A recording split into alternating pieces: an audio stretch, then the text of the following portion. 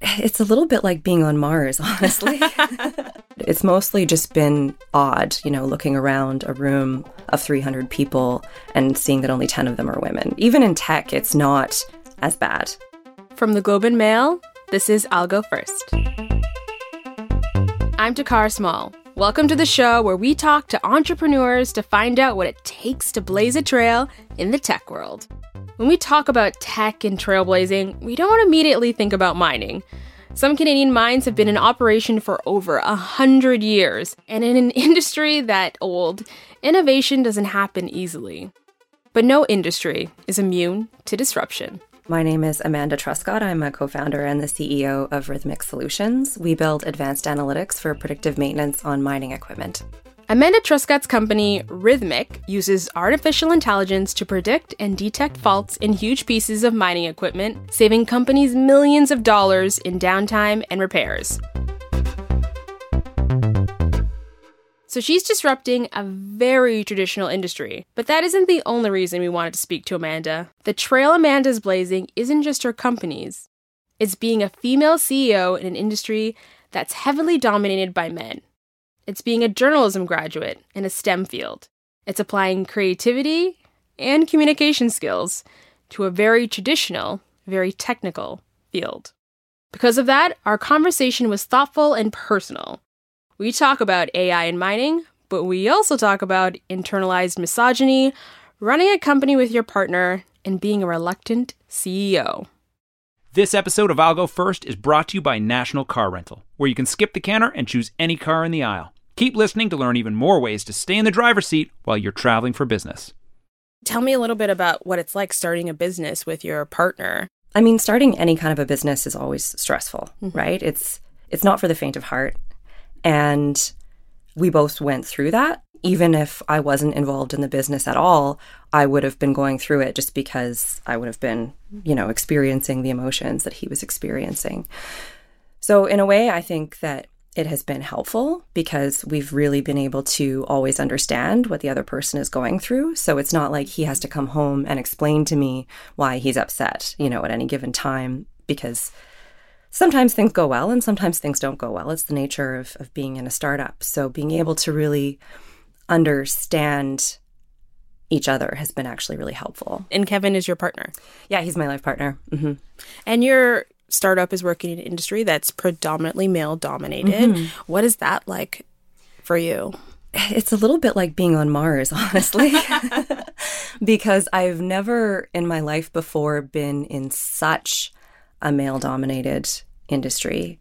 And I haven't found it to be hostile at all, actually. I think that there's a real concerted effort on the part of mining companies to want to be more inclusive.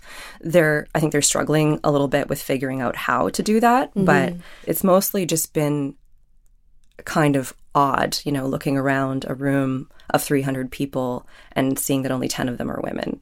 Mm-hmm. That's happened before. So. Is that your first time experiencing that level of, I guess, disparity, gender?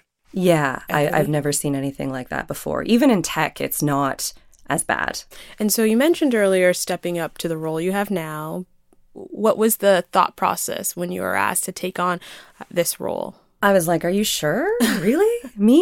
And the guys were like, yes, we think that you can do this. And I guess I had been kind of performing a lot of the functions. I was really... Without the titles, that what you mean? Without the titles, yeah. So pitching to investors and really helping them with strategy and telling the story of the business. I was doing all of that without the title. Interesting. You didn't innately think, okay, I should have the title that goes along with all this work. No, because I am the least technical person in our company, and I also have the least amount of experience in mining of anyone in our company. And so it would have made more sense to me at the time that they wanted to promote me for there to be someone in charge who had those backgrounds. But John Peck, actually, who's a really important partner and mentor of ours, he runs PeckTech Mining Technology Solutions. He said, you know what, it's a non-issue. You bring something unique to the table. And if people have a problem with the fact that you're a woman or with your particular background, then these aren't the words that he used. I think he used something a little bit more salty, but he said basically they can shove it. So that made me feel a lot better actually hearing that from him. Yeah. What you said, it reminds me of something an advisor shared with me, was that women will often only apply for a job if they meet 100% of the requirements, whereas men will sometimes or more likely to apply if they meet, for instance, half. Have you seen that yourself in your career? For sure. Yeah. I see a lot more hesitancy in women, young women, in terms of stepping forward and saying, I can do this, I'm capable of this, even if they are. And I've definitely experienced it in myself. I was like, these are some serious boxes I don't check. Are you sure, you guys? They had so much more confidence in me than I had in myself. I was just like, well, okay, if you want me to do this, then I'll do it. We're going to jump into a couple questions I have just about yourself. Okay. So you graduated with a degree in English Lit. Yep. And then you did a master's in journalism. Yeah. Now you're in mining. Yeah. It's quite a career journey for you. Yeah, it's been unique. And you decided journalism wasn't for you. Mm-hmm. What was the reason behind that? It was the nature of the work. It didn't sit well with me emotionally. I found the relationships with sources to be really hard. I had to find ways to connect with people in order to get the information that I was looking for. And then I had to pretend like those connections didn't exist in order to write the stories that I needed to write. Mm-hmm. And I respect that those things need to happen. I have a ton of respect for journalists. It's work that needs to be done. It just wasn't work that I had the emotional flexibility really to pull off in terms of my own mental health. And now you're in an industry where I feel like it requires also so much confidence and so much personal connection as well. Mm-hmm. How have you developed those skills? So I found that actually a lot easier, weirdly, for a couple of reasons. One is that I have so much confidence in my team that for me really becomes a replacement for any kind of self-confidence that I might lack, because I know that I have them behind me. And so it allows me to project a lot of confidence. Plus, the relationships that I'm building are long-term. They're permanent. They're not ephemeral. They're not, for a soundbite or for an article. They're really, these are things that should be in place for years. Mm-hmm. And so I feel like I can be a lot more authentic about that. And I actually really like that. Mm-hmm. And growing up, did you ever think you would be an entrepreneur? No. Because I never would have had the confidence to strike out on my own. I never would have thought that this would be something that I could do. But the great thing about Kevin, and this is something that Chris, our other co-founder, said about him the other day, is that he has a way of convincing you that you're capable of things that you didn't know that you were capable of. Mm-hmm. Whether it's him convincing Chris that he's actually capable of snowboarding over a jump that is way too high for him, or convincing me that I can run a leg of the death race, which is this crazy ultramarathon. He gets you doing stuff. And so you then discover that actually you are capable of more than you thought. And he has that really amazing leadership ability. And if it weren't for Kevin, I would not be where I am. There's no way. There aren't many women who are in your position, especially in the industry. Do you have any advice for others who are thinking, okay, I want to follow in Amanda's footsteps? Yeah, I would say find people who can help you and who will take a chance on you. Because too often we think that we have to go it alone. And you don't. You really don't. Mentorship has been so critical for me and for the guys as well. So we had a mentor from the Venture Acceleration Program in British Columbia named Beth Gallup. Just being able to talk to her and talk about what was happening and get her advice was really critical at the beginning. And having people like that on our journey, like Emmanuelle from Next AI, other women doing big things, it helps a lot. Mm-hmm. And very often they will be willing and excited to help you because they know what it's like. Has your confidence changed You mentioned that you never saw yourself as an entrepreneur when you were younger, and taking on this role, you had some hesitancy. Are you a little bit more confident now when tackling some of the CEO challenges or, when pitching or negotiating? Yes and no, because the second something becomes a part of my comfort zone, I find that I'm doing something else that's harder. So I'm kind of always living in this place of, maybe this will work. But I'm certainly more confident about things that used to terrify me. Mm-hmm. There was a recent study that was released by Dell, and it said Canada was one of the best places in the world for women entrepreneurs. What's your experience been like being a woman entrepreneur in Canada? There is a lot of support. There's a real concerted effort on the parts of a lot of banks and accelerators and governments to open things up for women. And I think in a lot of cases, we are our own worst enemy because there is misogyny out there. Absolutely, 100%. There's also a lot of internalized misogyny. Ooh, tell me a little bit more about that. So I see in myself still as well, but in a lot of other women, we very often see each other as competition, or we get really obsessed with things like our looks, or we worry that we're not qualified for things. We don't want to ask for raises. We don't want to ask for help. We don't want to apply for the positions that we don't think that we're qualified for. I call of that internalized misogyny. And if anything, I think that that is more pernicious and harder to deal with than the external misogyny that exists. And so I think that women really need to work together to help each other to deal with that problem as well. So how do you deal with your own internal misogyny? Is it a constant battle? Yeah, it is. It is for sure. I journal. That helps me kind of monitor my own thoughts, because when you see things on paper, it becomes a lot more stark. You realize, well, that's ridiculous. Why am I telling myself that I have to be so smart and achieving all of these things that would be generally achieved by someone much older and more experienced than I am, while at the same time, I'm comparing myself to this line-free 20-year-old in this tight skirt, and that's just not healthy. Mm-hmm.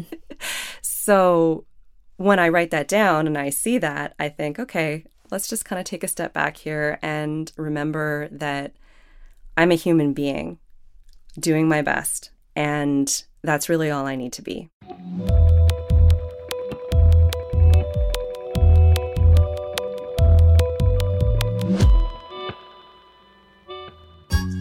I hear you rocking the pods, fellow control enthusiast. You're plugged in, expanding your mind, drinking deep from the cup of knowledge. Well, let me fill your ears with a little more knowledge. Only National Car Rental lets you skip the counter, choose any car in the aisle, and go. Podspeed, Business Pro, Podspeed. Go National. Go like a pro. Subject to availability and other restrictions. Requires enrollment in the complimentary Emerald Club. Okay, so that brings me to rapid fire. Okay. This is where I'm going to ask you a bunch of questions. Okay. You have to answer as quickly as possible. Okay. No pressure. Okay. Okay. What do you do for fun? I write. What motivates you? Love. How many hours of sleep do you get on average per night? Not enough. Ooh, that's not good. What's your greatest fear? Failure. What's one word your friends would use to describe you? Kind. Favorite song? Oh my gosh, the one that's coming to my head right now is so embarrassing. No, you gotta say it. You have to say it. There's no embarrassing answer. Honestly, I've heard everything. What is it? What's going through your mind? Hand in My Pocket by Alanis Morissette. Okay, I love it. That's not embarrassing. She's Canadian. This is She's a amazing. Canadian podcast. No, she's great. Amazing. She's amazing. What's your biggest pet peeve? Hypocrisy. What do you do to de-stress? Meditate. One thing you've learned this year? Don't give up. Amazing. You did amazing. Congrats. Okay, so last but definitely not least, we're going to do what I like to call the big three. So I'm going to ask you 3 questions. This is the opposite of rapid fire, so you can take your time, be expansive, give a little more detail if you feel like you want to. So can you tell me about one mistake that you've experienced in your career, but that ultimately led you to find success later on? Yeah, so I self-published a book. What? I did. Just find this out now? Okay.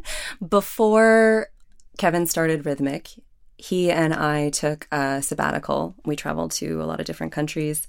And during that time, I wrote a book called Creative Unblocking that was about my journey through the creative process. And it combined some of the research that has been done in the creative process with interviews that I had done with my own experience dealing with artistic struggles. And I completely failed at marketing that book.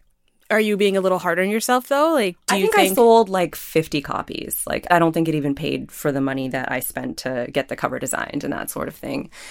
And the reason that I failed at that is because I tried to do it too much alone. I didn't have the community to support me. What I learned from that is that you need people. And it's better to work with experts in different areas than to try to do everything yourself. If I had it to do over, because I never even tried to get it conventionally published, I would try to conventionally publish because there's real value in having professional editors and professional cover designers and a professional marketing team. And what I've done differently now and what I am doing differently now is just really creating relationships with people and looking at how I can help them and accepting the help that they offer me. Because it's hard to do anything big alone. Do you see yourself publishing another book in the future?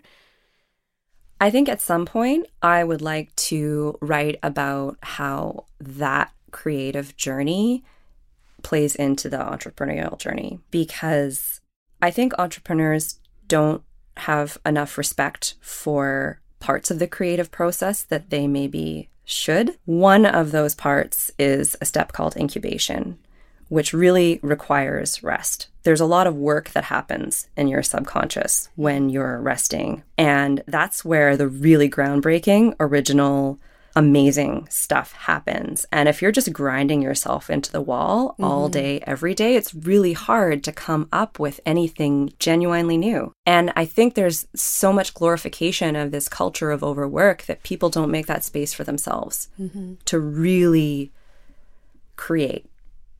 I want to write about that in some fashion at some point. I definitely don't have time now. Yeah. But one day I think I will.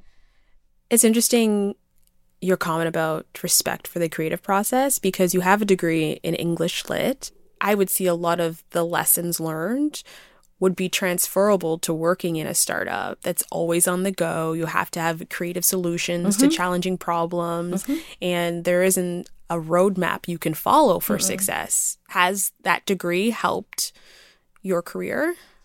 Yeah, both of them have been shockingly useful and practical in what I'm doing now.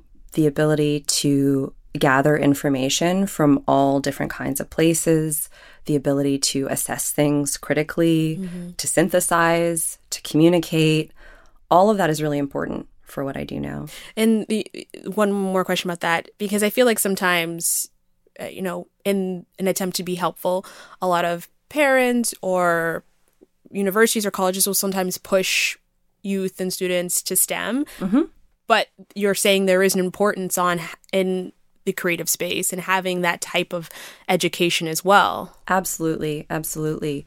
And that's going to be the stuff that's hardest to automate.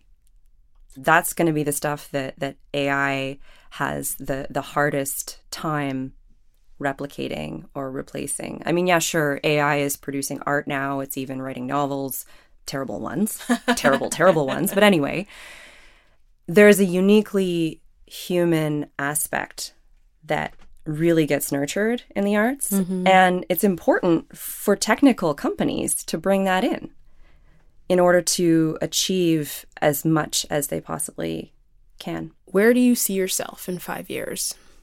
Right now, I see myself in this same role, only working with a lot more people.